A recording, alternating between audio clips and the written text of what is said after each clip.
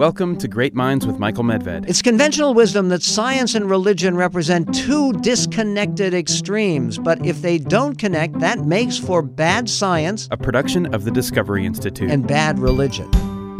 On this episode, How did the Nazi fascination with, an obsession with eugenics, of proper breeding to build a better kind of human being, how did that initiate? The whole movement of eugenics began through Francis Galton, who was Darwin's cousin, and he got the idea while he was reading Darwin's Origin of Species. He says this himself. If there's this struggle for existence going on and there's all these variations that are out there, that we as humans now have the ability to choose which variations should survive. And so we can choose the traits we want. Horses. Sure, exactly. That's exactly what they said, yeah. And Darwin himself said this about we wouldn't even leave to chance the way we do with breeding humans, our breeding of animals. that and more on this episode of Great Minds with Michael Medved.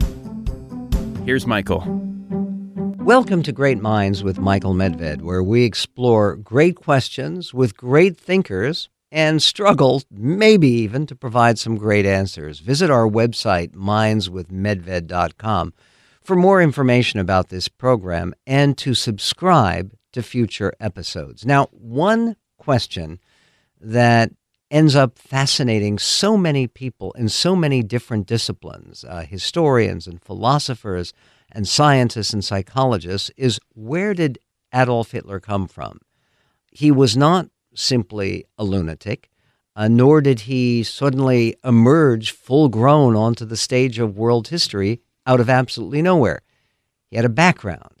He had roots. He came from an intellectual milieu. And historian Richard Weikart explores those origins of Hitler's thinking and his monstrous evil in his book, From Darwin to Hitler, Evolutionary Ethics, Eugenics, and Racism in Germany. Dr. Weikart joins us today to talk about Hitler's intellectual and philosophical background. Richard is a professor of modern European history at California State University, Stanislaus. Professor Weikart, welcome. Thanks for having me. It's a great pleasure. First question would be, you have explored a series of cheerful and, of course, innocuous topics in your books. The roots of Hitler's thinking, his religion, your other cheerful title, The Death of Humanity. What has inspired your particular interest in this direction of academic investigation? Yeah, interesting. I came in from a back door because I wasn't really, when I was doing my grad studies, I wasn't really that interested in studying the Nazi period. I thought pretty much a lot had already been said. I didn't think I had anything particular to contribute to it. But as I began doing my dissertation research on the reception of Darwinism by German socialists in the late 19th century, I noticed that there were some German Darwinists who were wanting to replace Judeo-Christian ethics with evolutionary ethics. And so I got interested in that topic of evolutionary ethics. And as I began exploring the issue of evolutionary ethics in the late 19th century and early 20th century in Germany, I started finding that the people who were promoting evolutionary ethics at that time were people who were also promoting eugenics, that is the idea to try to engineer better humans to improve human heredity, and also people who were promoting euthanasia, scientific racism, and other kinds of things that sounded to me pretty similar to Nazi ideology. And so that sort of sparked my attention and got me interested in trying to see if there really were links between them. I didn't start this project, determined to draw links between these two things. It just sort of came out of the investigation and research. You use the term evolutionary ethics. Did Darwin ever use that term? No, Darwin didn't use the term, but Darwin did believe that ethics and morality had evolved, and he does talk about that extensively in his book, The Descent of Man. So there's actually two different ways that evolutionary ethics was used, both in the 19th century and also even more recently. One way is the notion that simply that morality evolved, and Darwin clearly did believe that. He believed that there were what he called social instincts. He uses that term to describe what he sees as instincts of compassion and solidarity with other people, and he thought this was also true in wolf packs and other social animals and such. And so the notion that morality has evolved was one key idea, and this is an idea that I do discuss extensively in From Darwin to Hitler, and that interestingly that Hitler also believed in. The second idea of evolutionary ethics, though, is the idea that whatever promotes evolution is ethical. So you try to advance human evolution, that is the good. That is what you're trying to pursue. And Hitler also believed in that form of evolutionary ethics. Well, when you talk about evolutionary ethics, I mean, obviously the great virtue is survival.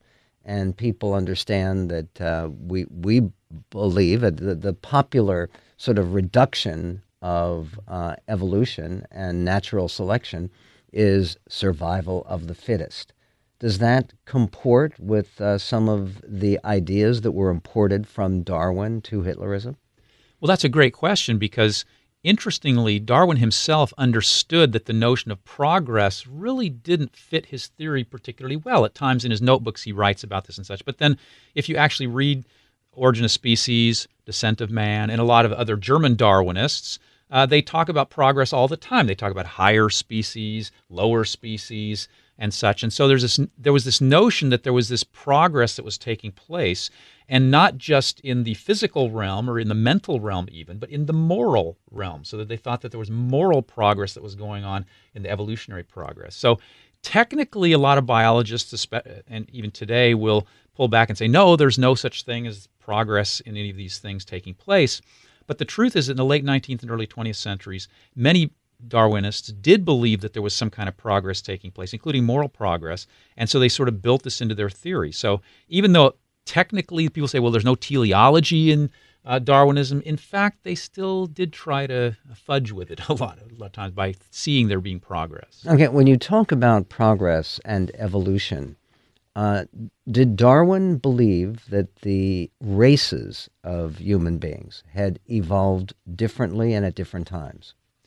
Clearly, he believed that there were higher and lower races, and he uses that terms. And he also uses terms like savages to describe sometimes what he considered the lower races. But there's an interesting section in The Descent of Man. The section is called On the Extinction of Human Races, where he discusses the fact that he believes that certain races, such as the Europeans, were bettering, and that is actually exterminating, driving to extinction, other races such as the Tasmanians, Australian Aborigines, and such. And so built into his theory was this idea that races are sort of subspecies that are in competition within the struggle for existence, and that some are going to go extinct. And even there's a passage, I think it's in one of the later editions, maybe the second edition or later, of The Descent of Man, where he actually says that as the lower human races become extinct, this is going to widen the gulf between apes and humans.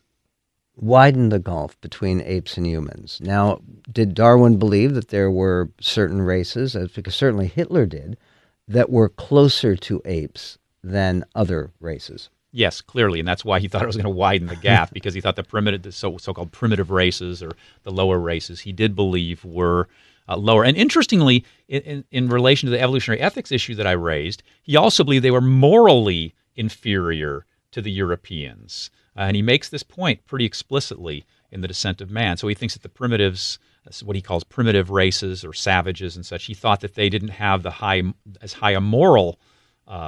not had as much high moral progress as the Europeans as well. Okay, we began by talking a little bit about evolutionary ethics. That's in your subtitle for From Darwin to Hitler.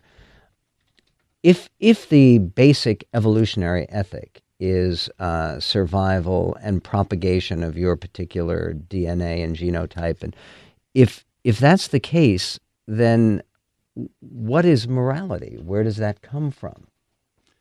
Well, I think you're right to raise that question, and in fact, I think there's a tension between their belief that morality has arisen through these mindless processes that doesn't provide any objectivity for morality. And this is one point I make in a whole chapter of my book. I point out that this tends toward moral relativism. Right. And Darwin himself actually says this in his autobiography. He actually says at one point in the autobiography that if someone believes these ideas, then there really isn't any fixed morality. However, Darwin, being the good Victorian that he was, thought that if people followed their social instincts that he thought that they would actually follow the golden rule to love your neighbor as yourself. He actually says this very explicitly.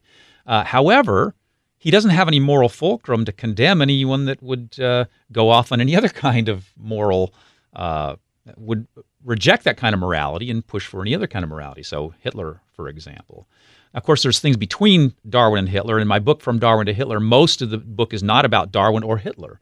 Most of the book is actually about a lot of German Darwinists, social thinkers, historians, and others who were writing about Darwinism and what they saw as its impact on human society. And many of them did believe that it promoted the right of the stronger to survive, and that was a good thing, that should be promoted, and whether it be stronger individual within society or the stronger races as they saw it. Okay, this was what is fascinating in your book, is that many of these German Darwinists are names and individuals whose work will be unknown to most people in the United States. Describe a couple of them, at least, and their work. Well, probably the most famous one, and the one that might be familiar a little bit to a few people who are at least into the history of science, such as Ernst Haeckel, who was the leading Darwinist in Germany in the late 19th and early 20th century. He did those famous or infamous sketches. Embryo drawings, right. Yes, where he used the same woodcut to represent different ones and was called on it later on. But Haeckel also did a very interesting drawing that I have in my book, From Darwin to Hitler, where he had 6 different human races sort of on a scale, and then 6 simian species below them, and it's supposed to be a continuum. And so what Haeckel says about this particular illustration with these 12, again, 6 human races, 6 simian species, is that the distance between the highest of the humans and the lowest of the humans is greater than the distance between the lowest humans and the highest of the apes. And so in this particular diagram, he has the lowest of the humans being an Australian Aborigine, and then he drew these himself, I think, if I recall correctly, and he has the simian species looking almost facially like the Australian Aborigine. So the idea is that the apes and the primitive humans are very close. And Haeckel not only did that with his sketch, but he also, in the book itself, argued that there were 10 different human species. He divided the races into species. There were 10 different human species. At times he actually caught about 12, but in this book, 10. And ranked them. Yes, and ranked them. Yes, he believed that the Europeans were superior. You're right. I was going to say, here's the trick question. Which race is on top? I would. And the Australian Aborigines were on the bottom. Right. This brings us to there is a horrifying story in your book about an individual who wasn't an Australian Aborigine, but he was a pygmy named Ota Benga. Mm-hmm. Why is that relevant in drawing the connection between Darwin and Hitler? Yeah, Ota Benga actually is a thing I discuss in a different of my books, in the Death of Humanity, not in From Darwin to Hitler. But he's relevant because he illustrates that it wasn't just the Germans, too, but also the Americans. Ota Benga was an African pygmy who was brought to the United States, and he was actually put on display first at the St. Louis World Fair, but then later in the Brooklyn Zoo.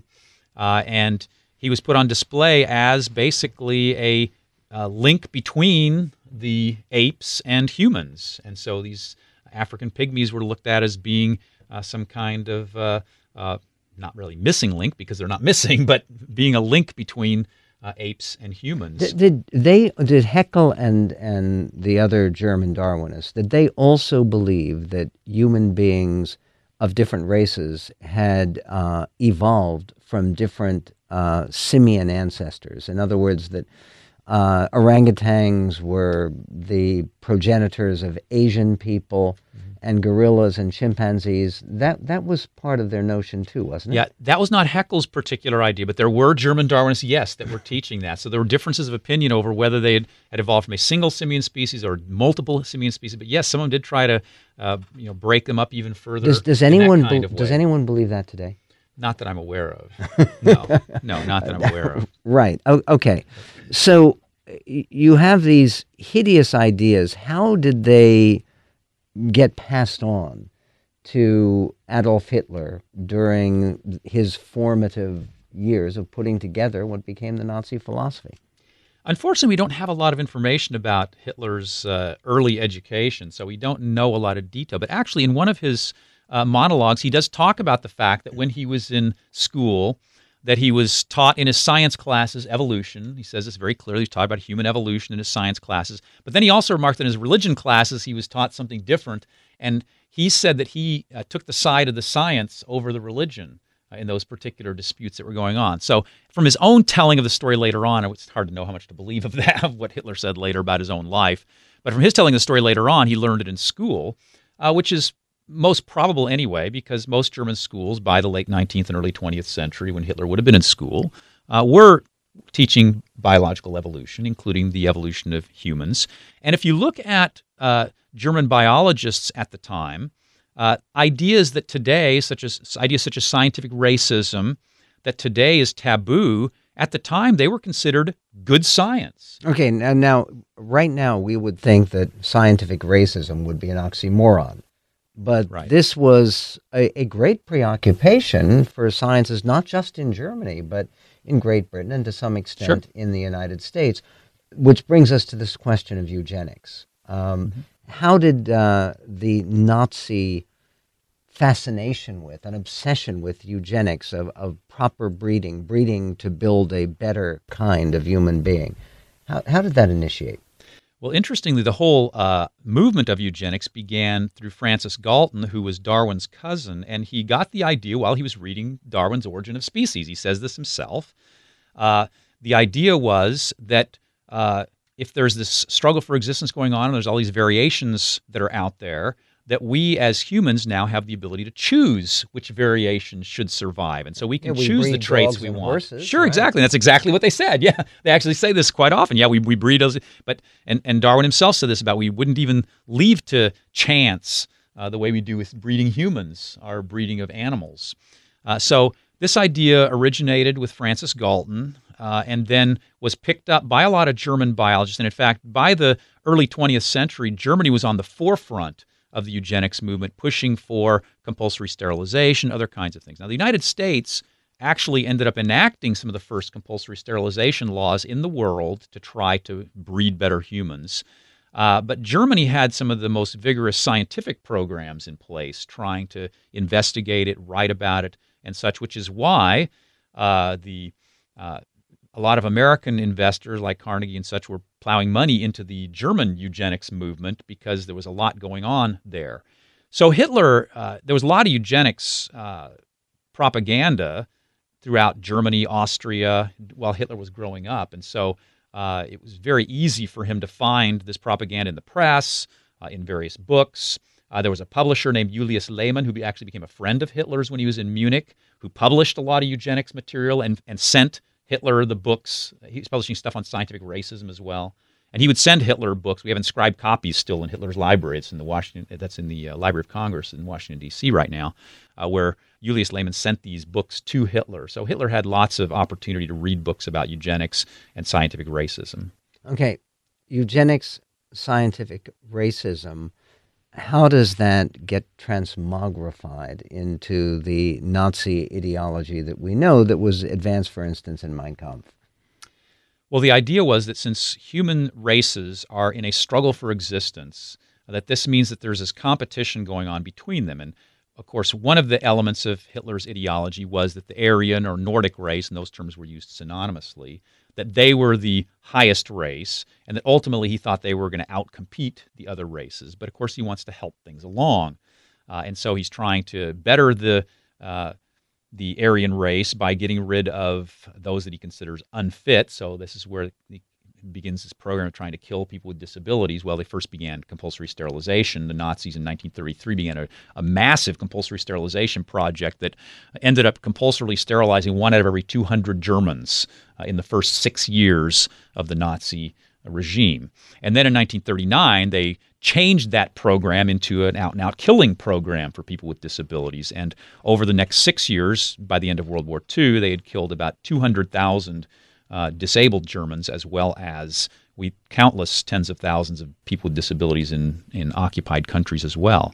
But then the racial issue, then they're wanting to also purify the race and get rid of those that identify as inferior races as part of the struggle for existence. And so that's where then they try to destroy the Jews, the Gypsies, and ultimately it would have taken on other races as well, the Slavs and others along the way.